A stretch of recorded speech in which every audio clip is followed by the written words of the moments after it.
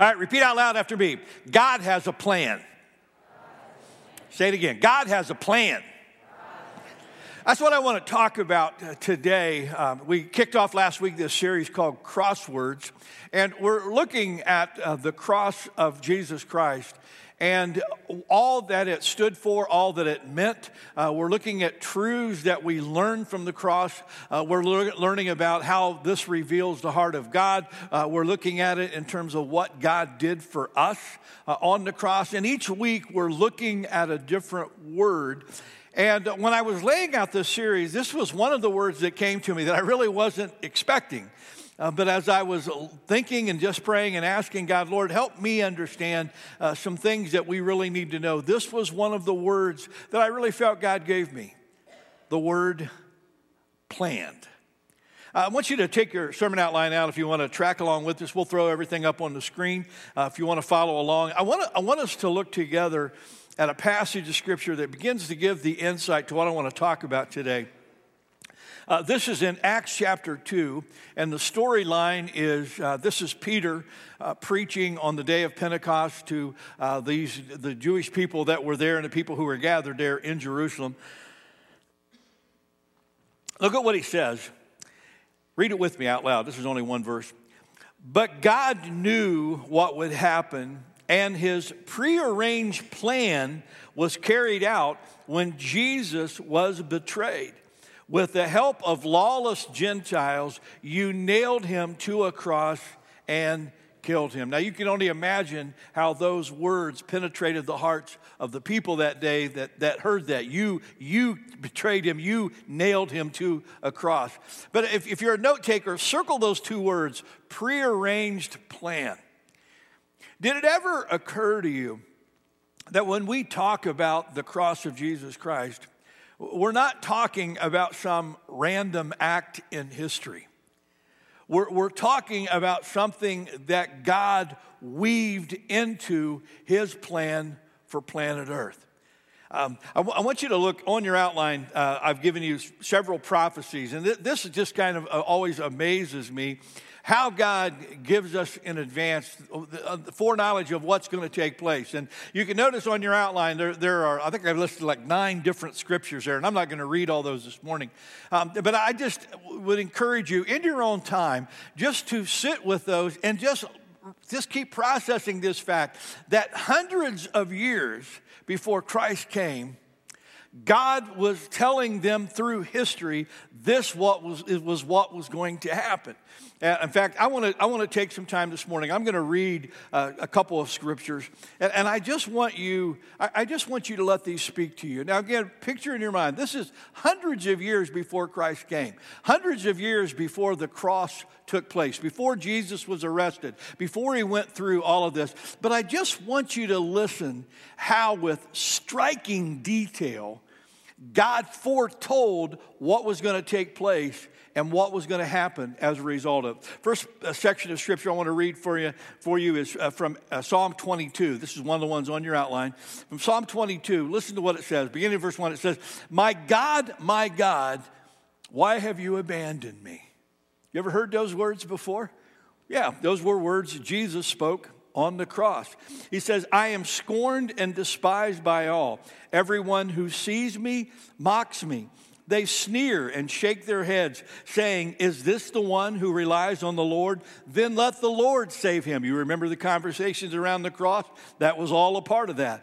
If the Lord loves him so much, let the Lord rescue him. And then he says, my enemies surround me like a pack of dogs. An evil gang closes in on me.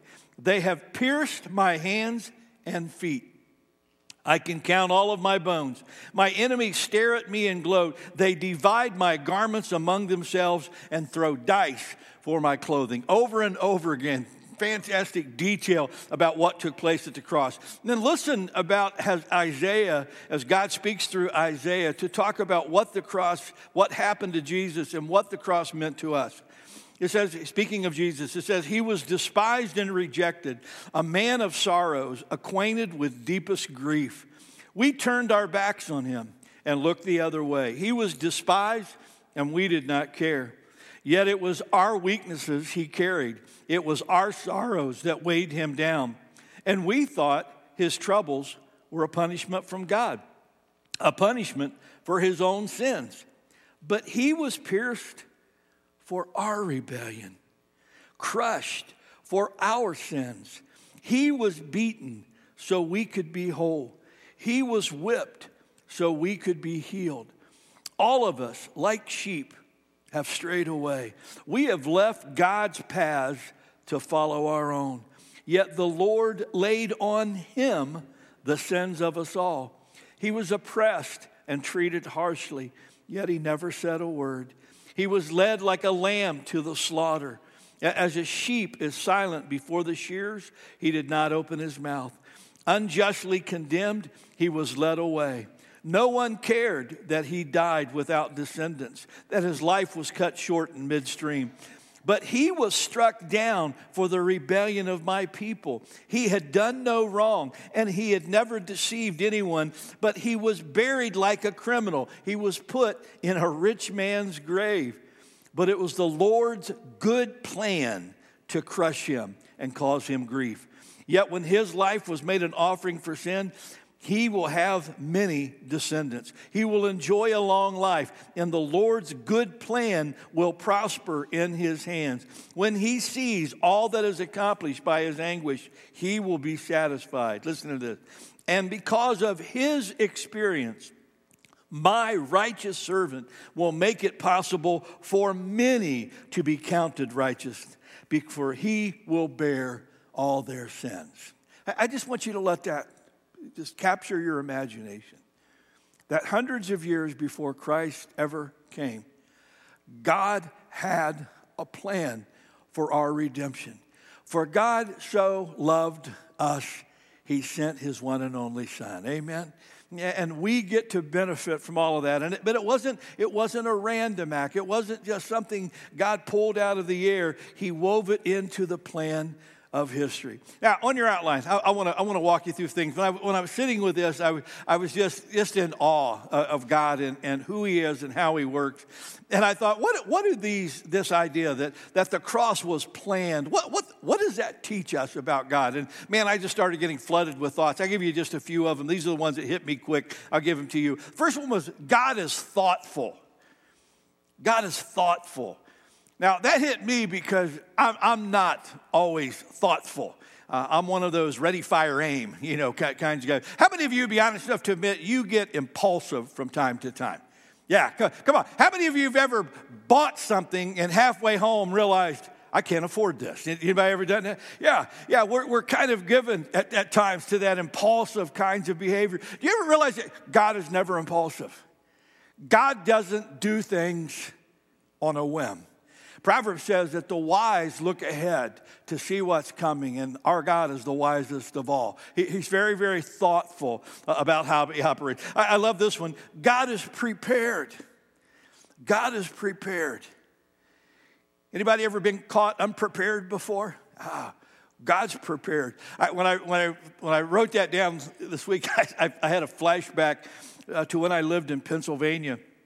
And I had our chairman of our board was a hospital administrator, and he had two boys. And my buddy had played basketball at Rutgers University, so he and I were both big basketball fans. And he came to me and he said, "Hey, I'm getting tickets to go to Cleveland to see the Cleveland Cavaliers." He said, "Actually, we're going to go to the Cleveland Indians play. They're playing the Boston Red Sox in baseball on Friday." And he said, "Then I've got tickets to the Cleveland Cavaliers against the Boston Celtics on Saturday night." And that was the last year that Larry Bird played, the great Larry Bird. And I couldn't wait to see Larry Bird. Then end up after I got there, he had hurt his back and didn't play anyway, and I was really depressed. But that's another story.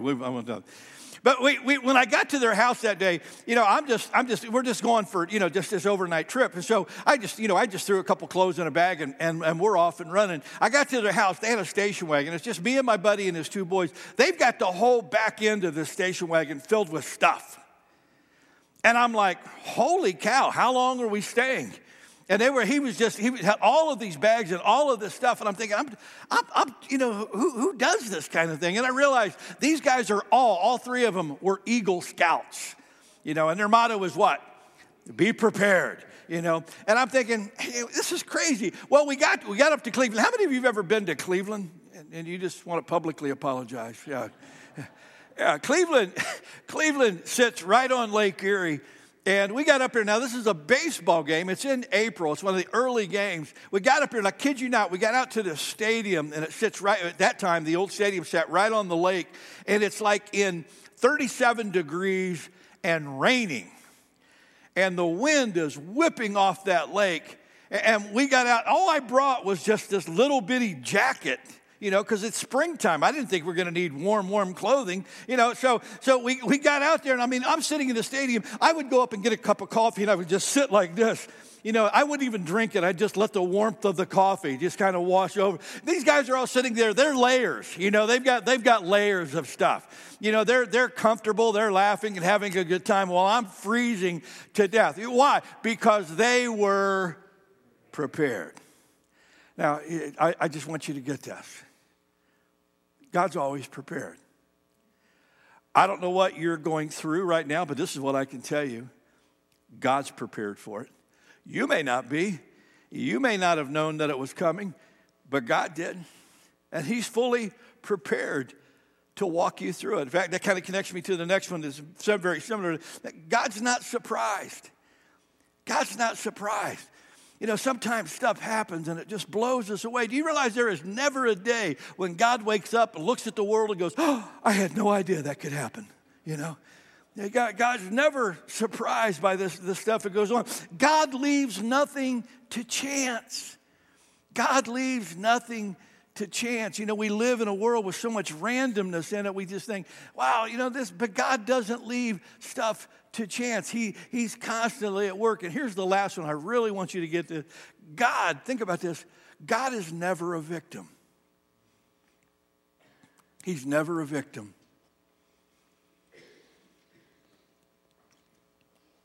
So often, especially when we talk about the cross, we think of Jesus being a victim. But Jesus wasn't a victim. God sent his one and only Son to earth for the purpose of the cross. Think this thought with me. When Jesus was teaching his disciples, and he's talking about what's going on, and they're freaking out about some of the stuff he's saying. He said, you know, what should I say? Save me from this hour? No, this hour is the reason that I came. When Jesus was arrested, you remember they were going to draw swords and they were going to fight for him, and Jesus said, "Stop! What are you idiots doing? Stop! You think I'm a victim here? Don't you realize I could call 10,000 angels? I could call the armies of God if I wanted to. That's not why I came." Jesus said, "No one takes my life from me. I lay my life down." Are you getting this? You see, sometimes when we talk about God, particularly in light of a very evil and oppressive world, we feel like God is a victim. Look at me, God's not a victim. He's not afraid at all. Amen? He's not afraid of all. And that leads me into just a couple of thoughts that I want to give you today, because I want some of this stuff just to really sink down into your heart and soul as you think about this. We don't have to fear the threats of the culture around us. We don't have to fear the threats of the culture around us. I'm always amazed when I see people who are people of faith, who say they believe in Jesus Christ, who say they are Christ followers and believe God really is. I'm always amazed how afraid we can become of this world around us. And how often, you know, we want to do something. We're going. Listen to how we say this. We're going to stop the evil in this world. We're going to do something about this. Look at me. Oh no, you're not. You don't have to do anything about it. It's already been done. Yeah, I love this story. This is kind of how sometimes our plans work. Throw that picture up on the screen for me. This is a guy by the name of Joe Badham, lived out in New Jersey. And Joe was a doomsday guy. Joe, for 40 years, kept telling people the whole culture is going to come crashing down. And so he had a plan. He said, "Oh, this whole world may fall apart, but I'm not, you know." And so he came up with this plan. He bought 3 acres of land up in Medford, New Jersey, and he built. Throw that next picture up on the screen. He built this 8,400 square foot house that was buried in the ground and part of it stuck up above. This 8,400 square foot house. This house had everything in it. It had outbuildings. It had enough stuff to accommodate 120 friends for a full year. When he stocked this place, as he began to stock this place for the coming apocalypse, he stocked it with 4,200 rolls of toilet paper. Now, if you wonder where all of the toilet paper went during the coronavirus, Joe had it up in New Jersey. That's what happened. He buried tanks to hold gasoline and kerosene and diesel fuel and heating oil. He installed a coal-fired furnace, and he had tons of coal stacked outside. He did all of this stuff believing that somehow he and a chosen few that he picked were going to escape the coming apocalypse. Only problem was, in 2017, Joe went bankrupt, and he had to his property and everything. He lost it. It went into bankruptcy and got foreclosed on. Now, he prepared for everything but a bad economy. Now, here's what I want to say to you. All the work that you want to try to do to stop what's coming, you can't stop what's coming. Here's the good news. You don't have to. Look at me. I want you to hear my heart. I've read the end of the book. We win. Amen. We win. I'm not going to tell you it's not bad. I'm not going to tell you it's not going to get bad. Probably is. We don't know how all this stuff is not going to unfold, but here's what we do know.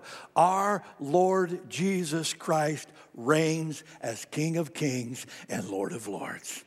Amen. And when we really believe that in our heart of hearts, we stop being afraid of this world around us. In fact, I'm going to tell you, when we really begin to live and walk in the confidence and the spirit that God wants to put in us, it will be the world that will be afraid of us. Do you realize why they put Christians to death in the first century? They were scared to death of them. The first martyr, Stephen, stood up in front of this group of people and he preached passionately about who God was and what he had come to do. And his words so pierced their hearts that Acts 7 says these people were covering their ears. They couldn't stand to listen to what he was saying. Why? Because they were afraid. I love how Psalm 2 says it. It says, "Why are the nations so angry? Why do they waste their time with futile plans? The kings of earth prepare for battle. The rulers plot together against the Lord and against his anointed one." Read it with me out loud. "But the one who rules in heaven laughs." The one who rules in heaven laughs. I love you. You don't have to be afraid. Our God wins. Let me give you a second thought. This will hopefully give comfort to you if you've been like me and made some mistakes in your life. We can trust that God's sovereignty is greater than our stupidity. We can trust that God's sovereignty is greater than our stupidity. Come on, gang, it's just us. How many of you would be honest enough to admit publicly that along the way you've made your share of stupid mistakes? Yeah, how many of you? More than once. Many times. This morning. yeah. It's a part of our human nature. You want a great picture of human nature? This was so crazy. You remember last month when they had out in California, they were having all that rain, and they were washing everything away and all that kind of stuff. You remember there was a road, Highway 92, that had because of all the rain and stuff, it developed a sinkhole, and about 15, 20 feet of the road just sunk, just was gone. And so the highway patrol put up some signs that just said road closed. Had some little things up there, road closed. And you know how people are with this stuff? Well, it wasn't, but like the day or two after they put the signs up, some guy drives around the signs and goes into the ravine, with his car, and ends up having to get towed out. So then they came back and they thought, okay, a couple of big signs aren't enough. So they put signs and barriers with flashing lights. So there you go. There you go. That's what they ended up with. The road closed. Don't go there. What do you got to say? A couple of days after they put these up, guess what? Throw that next picture up. There we go. There's another guy. And Highway Patrol posted this picture on their website and said, gee, we should have put bigger signs up, and I mean, it's kind of it's like, what do we got to do to stop people? They got this guy towed out, and it wasn't, but just a couple of days later, guess what? Throw the next picture up. Here's the California Highway Patrol is going, this can't be real. It's like, how many people have to drive into this before you decide your car is not going to make it across? You know what I'm saying? Now, this is just a great picture of our human nature. Because, again, we are people who are often bent on doing things our way. We're bent on doing them in our time. We want to do what we want, when we want to do it. But here's what I want you to understand. As much as we mess up, and all the mistakes we make, and some of the stupid things we do, here's the deal. God's sovereignty and grace are greater than our failures. And God can work in our lives and for his good in spite of the stupid things that we do. There's a great passage that just kind of gives you an idea. In Luke 22, if you remember the story, Jesus is in this last kind of moments with his disciples, and he's telling them, you guys are all going to betray me. You're all going to run away. And you remember Peter, Peter was like, Simon Peter's like, Lord, even if these losers, leave you, I never will, I want you to look at what Jesus says to Peter. This is just so cool. It says, Simon, Simon, Satan has asked to sift each of you like wheat, but I have pleaded in prayer for you, Simon. I love that your faith should not fail. Read it with me out loud. So when you have repented and turned to me again, strengthen your brothers. What's Jesus saying? Can I put it in the Steve Childs vernacular for a second? Peter, you're being stupid. You think that you're bigger, badder, stronger than all the rest of these guys, and you're just a man, and you're not. But you're going to fall flat on your face. But here's the deal. I'm never going to give up on you. Even though you're going to weep bitterly because you're going to hear yourself deny me in your own ears, come back to me, bud. Because when you come back to me, I'm going to use you. And you remember what happened? Peter did fail. Peter wept bitterly. But Peter came back. In that verse that we read at the very beginning of the message today, that was on the day of Pentecost when Peter, in spite of his failures, in spite of his mess-ups, in spite of his ego, in spite of all of his stuff, God wove all of that into his sovereign plan. And Peter gets up in boldness and preaches a sermon, and 3,000 people get saved. Now, this is really important. You see, not everything that happens to us is the hand of God.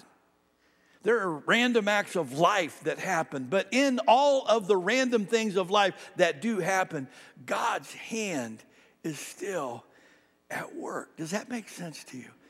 And why this is so important is because sometimes when we mess up, sometimes when we blow it big, sometimes when we really screw up our lives, we throw up our hands and we go, that's it. God's done with me. There's no going forward now, man. I'm at the bottom. This is it. I might as well curl up and die. Look at me. No. If you're still living and breathing, God is not done with you.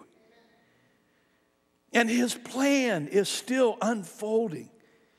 I promise you, any given Thursday night here at Chartel, at Celebrate Recovery, you can hear the testimonies of people who will tell you just how badly they have trashed their lives, believing that their life was over. But our God is a redeemer, and our God is a deliverer, and our God can take even the things in our life that the enemy has meant for evil, and he can weave them into good. Amen. Let me give you one more. If God has a plan for the cross, he has a plan for us. He has a plan for us. Pastor Steve, what's God's plan for me? I can tell you parts of it. Jeremiah 29:11. Read it with me, church. For I know the plans I have for you, says the Lord. They are plans for good and not disaster, to give you a future and a hope. What's God's plan for you? His plan is that you will surrender your heart and life to him, and that you will become his beloved daughter and his beloved son. God's plan is that you would open your life and your heart to allow him to lead you and guide you in this world. God's plan is for you to discover that he has purposes for you, ways that he wants to use you that you haven't even begun to imagine yet. If God, from the beginning of time, when Adam and Eve sinned in the garden, if God had a plan for the cross way back then, trust me, God's got a plan for you. Several years ago, when I was pastoring in Phoenix, we had a Wednesday where we had the blood mobile was out. And I've got type O positive blood, which is the universal donor, so they always want my blood. And I hadn't really given blood much, and I think only one or two times before when I went into the blood mobile, and I don't know, something about getting stuck with needles and stuff that doesn't really rock my world. But they got me hooked up, and I tried not to be a sissy about it, and you know they got the stuff on, and I'm laying there, and as I was just laying there, you know, you just got to make your fist and let it go and all that kind of stuff. As I'm laying there, I'm just kind of lost in my thoughts. It hit me. I'm not just giving blood. Someone's going to get this blood. And I started thinking, I wonder who's going to get it. I wonder if it'll be some guy who's in surgery that needs a blood transfusion to make it through the surgery. I wonder if it'll be some kid who's in an accident and needs blood, and maybe they'll give my blood to him. And I just started thinking about all of these different images of how my blood might be used. And as they finished up and they put the bandage on, they put the little, Roadrunner Band-Aid or whatever it was on my arm. And I walked out of the trailer, and as I was walking into our sanctuary there was a cross outside. And when I looked at the cross, it just hit me that just like I gave my blood for whoever was going to receive it, Christ gave his blood. And then here's what hit me, and it was overwhelming. When Jesus was on the cross, he thought of me. He knew that there was going to be a boy born in Ohio in 1955. It was going to make a lot of mistakes along the way. And he was going to need that blood of his to save his soul and to make him into the man that he wants him to be. When Jesus was on the cross, please don't miss this, he thought of you. God not only had a plan for the cross, he has a plan for you. No matter where you've been, no matter what you've been through, and no matter what you've done. Are you open to that plan? I'm going to ask my prayer partners if you guys would go ahead and just take your place here at the front. In just a moment, Rachel's going to lead us in a song as we close things out. But we would love the privilege of praying with you today. There may be some of you who, just kind of want to spend your own quiet moments with God, and that's fine. There may be some of you who want to slip out and like to kneel at an altar to kind of have a private moment with God, and you're welcome to do that. But there may be some of us today that are just facing some stuff or walking through some stuff, and we would really appreciate having someone pray with us. And we have 3 different prayer partners up here at the front, and any one of them would count it a privilege to pray with you in whatever you're going through. It could be something for yourself, could be something for your family, could be something for a friend. Whatever it is, that's why we're here. For some of you, it may be you really want to discover God's plan. You want to believe that God has a plan for you, and He does. And maybe today you just need someone to pray with you to say, God, would you help my heart to be open to the plan that you have? We're going to ask you to stand if you would. Rachel's going to lead us in a song. And if you'd like someone to pray with you, feel free to slip out and come while we're singing this song. And we're done singing the song, I'm going to pray a prayer and we'll be finished for today. Oh, let your heart be open to what God wants to say and do in you. Father, as we come today, we marvel sometimes at who you are. We marvel at the way that you work through history. We marvel at the fact that from the very beginning of time when you created us, you couldn't create us with the ability to make choices without also creating the ability to redeem us when we went the wrong way. And so you, before the dawn of time, created the cross. Jesus Christ was the Lamb of God, slain from the foundation of the world. And we are in awe of that. Father, today I pray that you would speak your word of truth into each one of our hearts. I pray today that you would realize that no matter who we are, what we've been through, or how many mistakes we've made, you have a plan for our life. Your desire is to forgive us, redeem us, save us. Your desire is to work in us, through us. Your desire is to transform all of this evil that's in this world, and by your grace and by your power, make good out of it. So Lord, today, wherever we are, whether we're watching online, whether we're right here this morning, Lord, come and have your way in us. We've tried leading our own lives. We've tried living by our own plans. And Father, that doesn't always work out so well. So today we surrender our hearts and our lives to you. Have your way in us and have your way through us. In the precious name of our Lord Jesus Christ, we pray. And everyone said, amen.